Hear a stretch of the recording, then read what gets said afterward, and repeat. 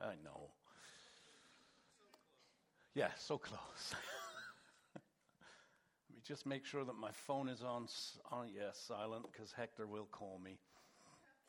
We are going to have a men's meeting shortly. Men's meeting for guys that are going to the retreat. If you're not in the 101 class, immediately following this service, Bob, it's going to be right in here, Bob? Yes, sir. Right where I'm standing. So please stay, and it's just to sort out the details of getting down there and that kind of thing. So guys, if you're going to the retreat, just hang around after the service for a few minutes. We're in a series called Building Blocks. It's talking about building blocks to a life. Anybody else? Building blocks to a life of faith. And the goal is transformation, right? To be like Christ. That's the journey that we're all on. That's what it means to be Christian. That's what the word Christian means, is to be like Christ. You know, we live here. We're American, right? Canadian, Australian, Texan. You talk about someone, oh, they're a real Texan. You know, they've got the heart of Texas in them. I was thinking about this. In England, we're ish. We're just not quite sure yet. We're English. Yeah, kind of Eng. A little bit Eng. Yeah, we're not sure what we are. We're ish. But to be Christian is, and I talked about this a couple of weeks ago, is to have this image of what a fully devoted follower of Christ is. This is the person that I am aiming to become. You know, this is a person who loves God's word. They're in God's word. They pray. It's just part of their life. They're mission-minded. They're thinking about advancing the kingdom of God. They're generous. They're loving. They're in Christian community. And they're doing the work of the Lord. And that's our destination. That's who we're seeking to become. And it's in our spiritual DNA to become like Christ. 2 Corinthians 3:18 says, so all of us who have had that veil removed, all of us who can see clearly is what that means, can see and reflect the glory of the Lord. I can see him. I'm a reflection of him.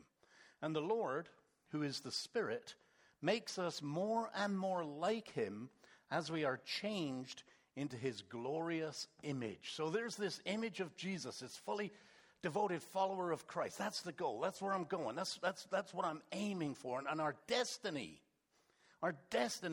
is to be like Christ. But here's the deal, folks. It doesn't just happen.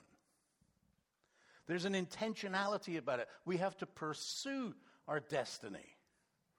I love this quote from William Bryan. He was a lawyer and a politician at the beginning of the last century. And he said, destiny is not a matter of chance. It is a matter of choice. I like this. It's not a thing to be waited for. It's a thing to be achieved. And that's why it says in Philippians 2:12 that we are to work out our salvation. We are to work our salvation with fear and trembling. That doesn't mean that we are saved through works. We are saved through Jesus Christ. Destination is assured. It's all about here to there, the journey from getting from here to there. You know, it's like the young person that says, yeah, I'm going to be rich and famous one day, and I'm going to sit here at my gaming console until that happens.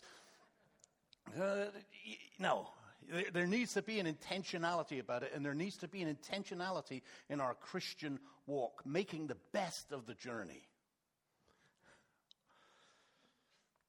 I know where I'm going.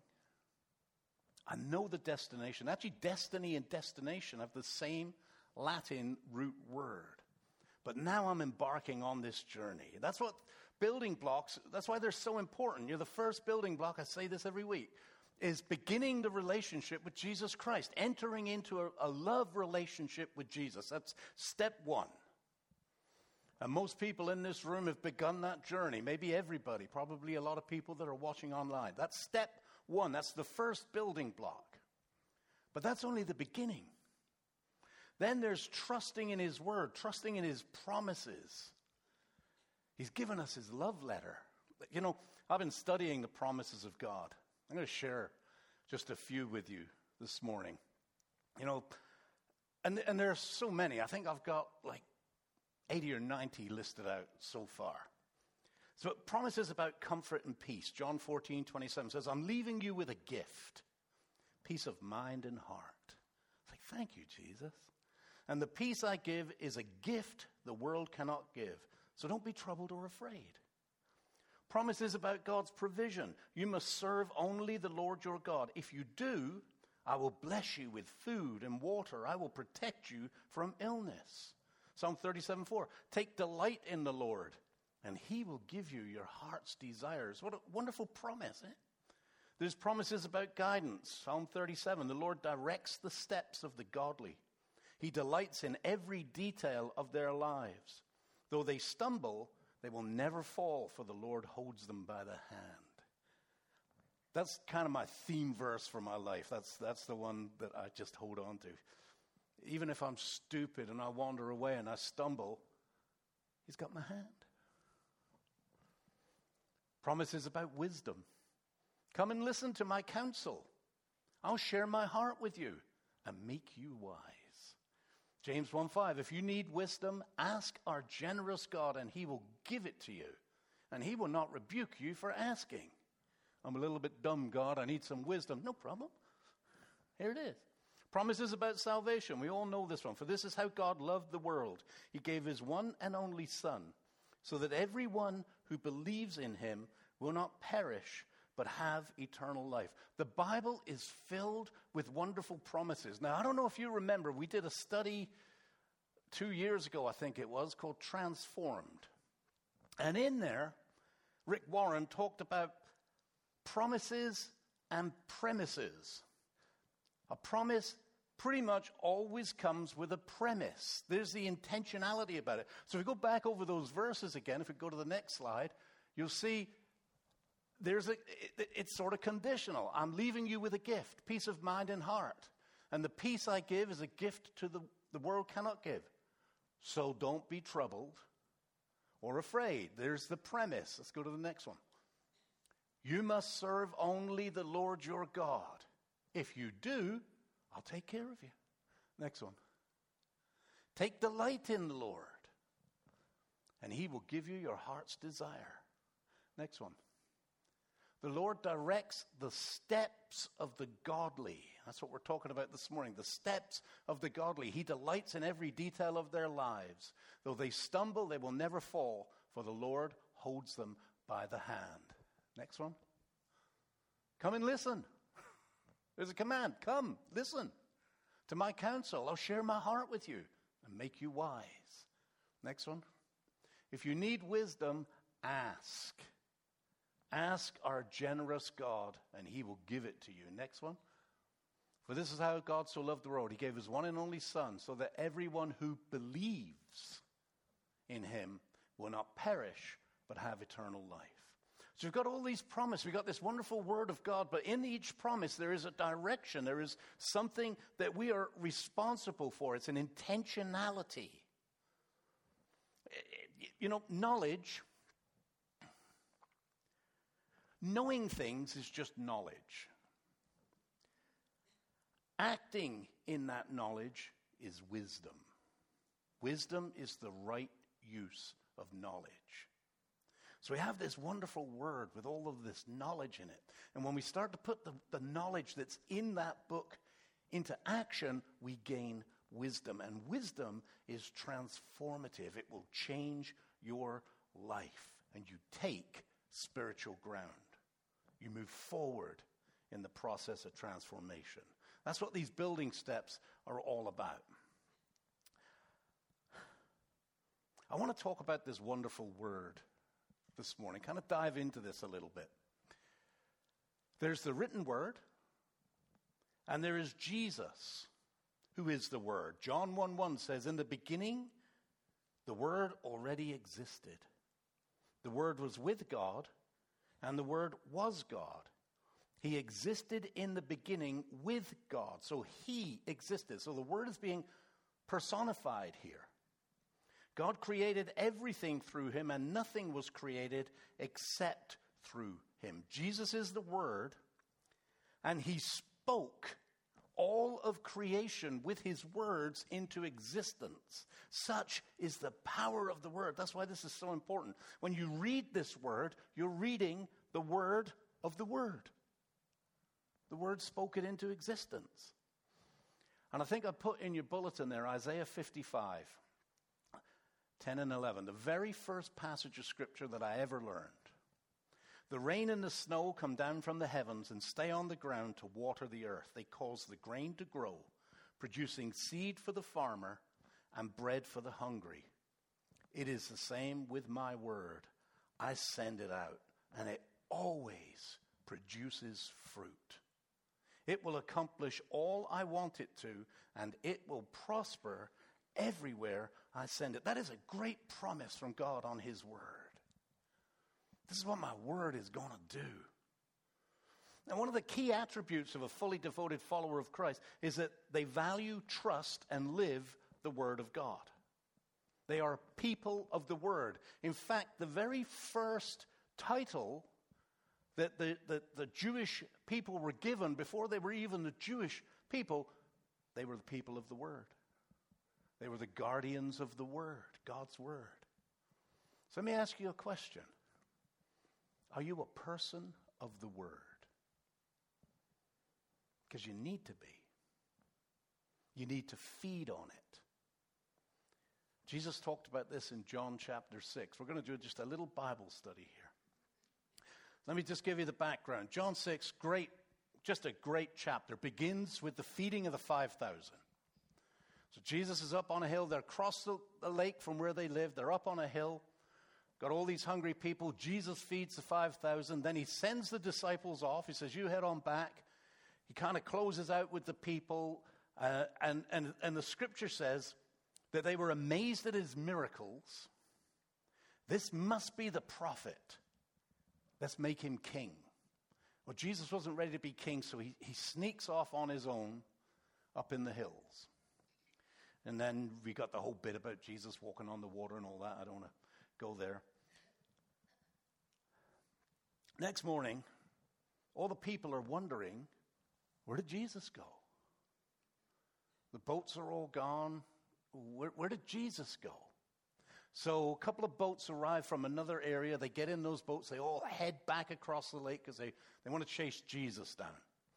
And they have this encounter with Jesus, and there's a dialogue between Jesus and the people that is really quite incredible and worthy of a deeper study than we're going to do it today. So I'd recommend you go back and read John 6. It's really good. So picking it up in verse 25, it says, they found him on the other side of the lake and asked, Rabbi, teacher, when did you get here? Jesus replied, I tell you the truth. You want to be with me because I fed you, not because you understood the miraculous signs. They weren't interested as to why Jesus performed the miracles. All they wanted was the result of the miracle, like the food. So Jesus responds. He says, but don't be so concerned about perishable things like food. Spend your energy seeking the eternal life that the Son of Man can give you. For God the Father has given me the seal of his approval. God has given me authority to give you life. Seek that. They replied, we want to perform God's works too. What should we do? Now this is so audacious. You see what they're doing here? How do we cut out the middleman? I like the miracles. Don't like all this stuff that you're talking about. How can we just get the miracle for ourselves? Let's cut the middleman out. We don't need the Jesus guy. I'd just go right to God. Can you give me some power? I'd like to perform some miracles. Jesus told him, this is the only work God wants from you. Believe in the one he has sent. They answered, this is so audacious. Show us a miraculous sign if you want us to believe in you. What can you do? After all, our ancestors ate manna while they journeyed through the wilderness. The scripture says Moses gave them bread to eat. It's like, oh my goodness. In essence, this is what they're saying to Jesus. We know you did the miracle up on the mountain there, Jesus, but seriously? Moses did that. for a longer period of time for more people. Really? That's your credentials? That little bread and fish thing? What else have you got? What else have you got?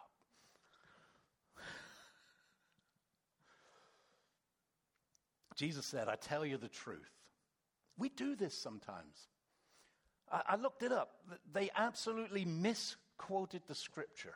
There's nowhere in the scripture where it says Moses fed them. Jesus said, I tell you the truth, Moses didn't give you bread from heaven, my Father did. And now he offers you the true bread from heaven. The true bread of God is the one who comes down from heaven and gives life to the world. Moses didn't do diddly. My Father did it. He was just the vessel. And I've got my Father's seal of approval. He sent me. I can give you life. Sir, they said, give us that bread every day. It's like Jesus' prayer, right? Give us today our daily bread. So I think he's beginning to get their attention. Jesus replied, I am the bread of life. Whoever comes to me will never be hungry again.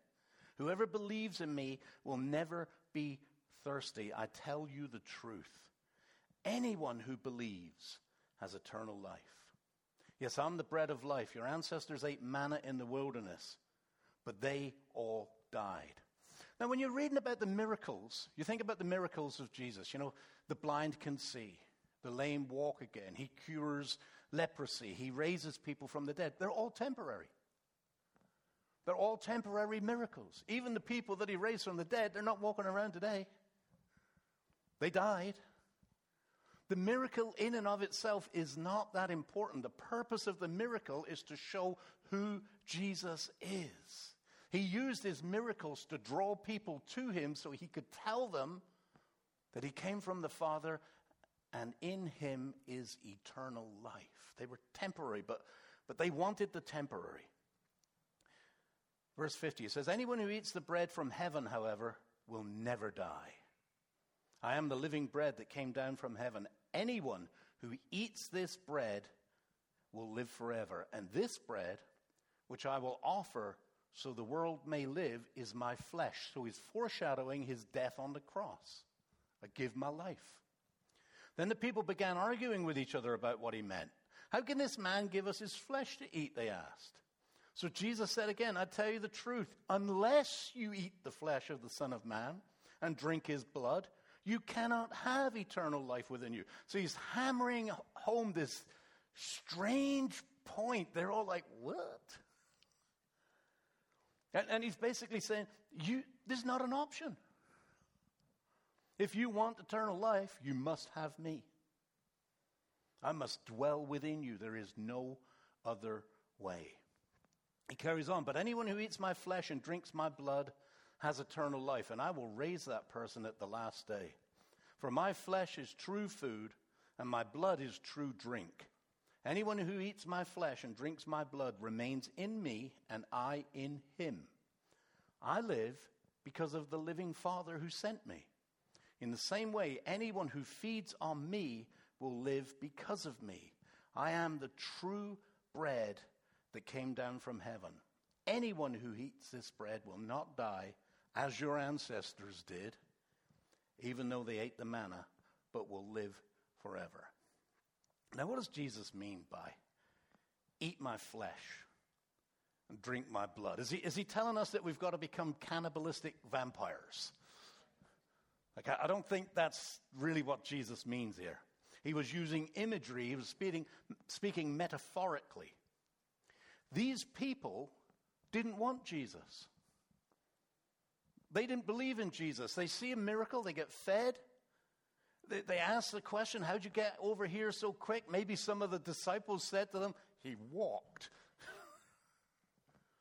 But they're not interested in Jesus. They wanted the temporary stuff.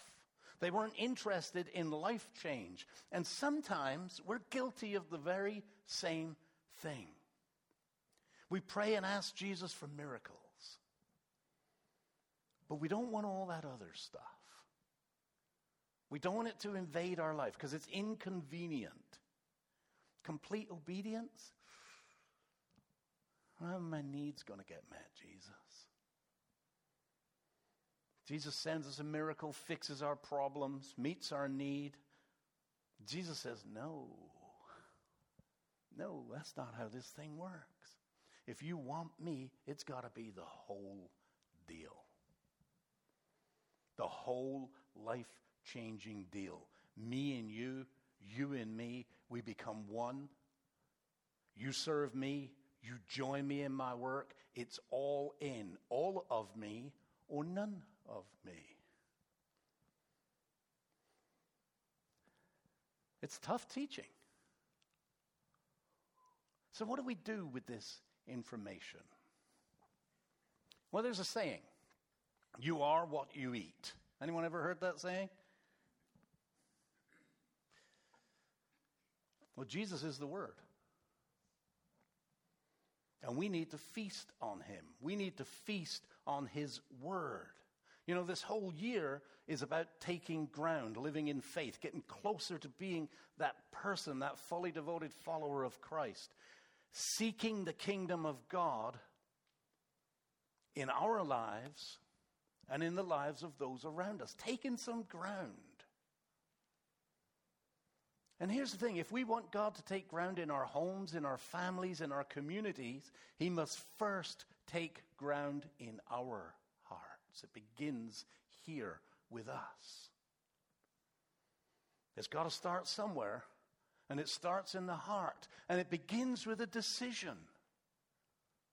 I'm not satisfied with where I'm at, Jesus.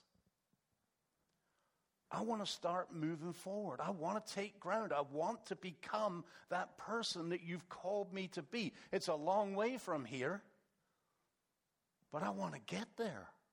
I want to begin this journey. You know, one of the things that the elders and I are talking about is a growth path. How do you get people on a growth path? You know, you've got this image of this fully devoted follower of Christ. Well, what is that? That's a person that loves the Word, right? So maybe part of the growth path would be a class on how to study God's Word. That person is someone who prays. Prayer isn't just ancillary. It's in them. Part of the growth path, how to pray.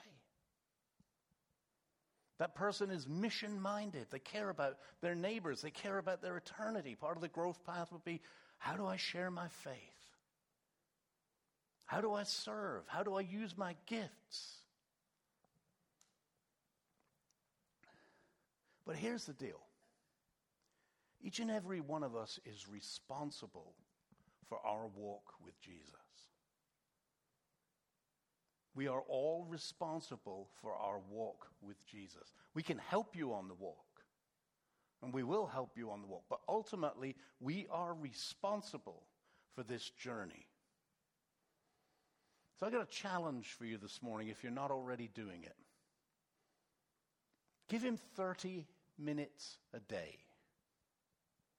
Start somewhere. 15 minutes a day in the Word, 15 minutes a day in prayer.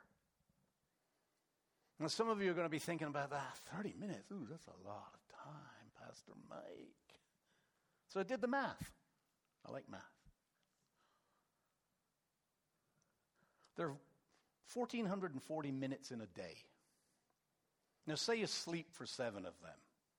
Most people sleep less than 7, but just say 7, all right? That leaves you with 1,020 minutes. Two 15-minute periods are less than 3% of your waking day. You get 97% of your day for your stuff, and God gets 3%. That's all that 15 minutes of prayer and 15 minutes of the Word is. Now, I'm going to be honest with you. I'm not going to pull any punches here. If you can't give God 3% of your day, you need to reconsider your spiritual walk. You need to consider, what am I doing with you, Jesus? Am I serious about this?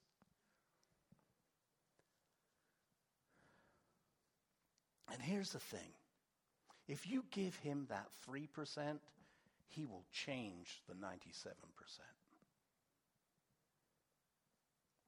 I want to go back to that verse that you've got in your bulletin, Isaiah 55:11.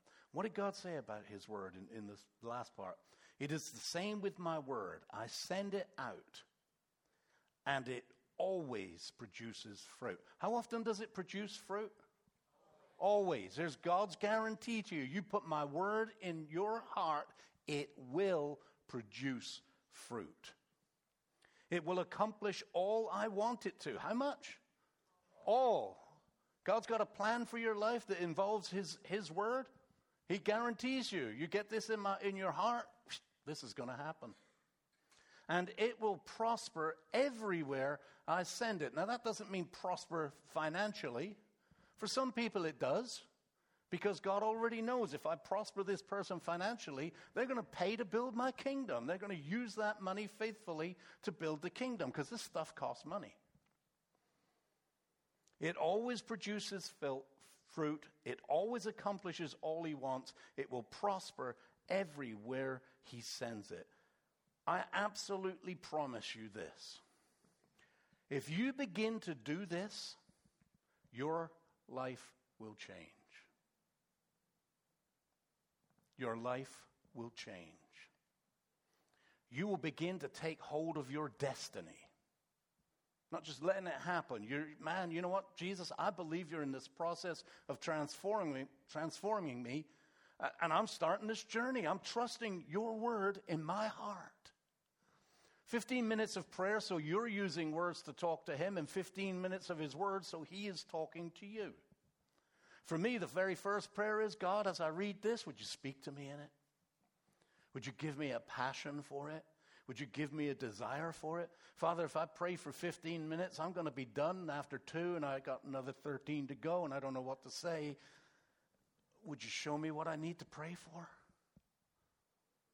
It begins with Him. It ends with Him. This is the wonderful thing about it all. And it is His desire, His purpose, your destiny to be that person that God is calling you to be. All you've got to do is take hold of it and say, yeah, I'm on this journey, Jesus. I'm in.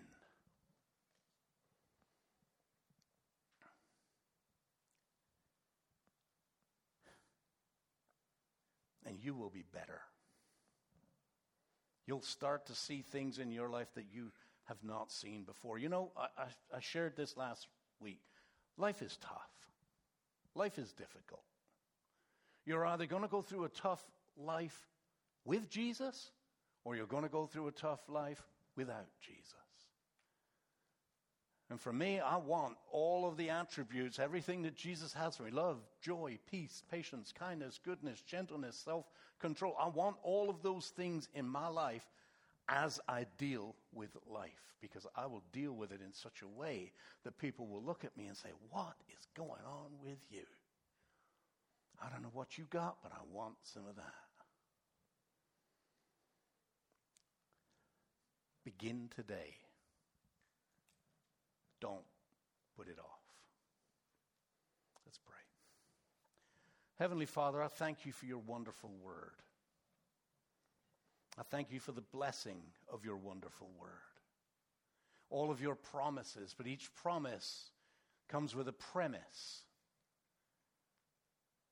And if we submit ourselves to you, if we humble ourselves to you, if we put this word, I absolutely believe this, Father, if people will give you that 15 minutes of the word and 15 minutes of prayer as a starting point, I know you will change their lives. And it won't be long before they're doing 30 minutes of prayer and 30 minutes of the word. But they need to take that first step. So, Father, take away apathy. Take away fear. Take away busyness, so that we would put you first in our lives. We would seek you first in our lives. That all these things would be added unto us. And we pray all of this in Jesus' name. Amen. So it's a perfect day for communion. Oh, I just realized I didn't ask anyone to help serve.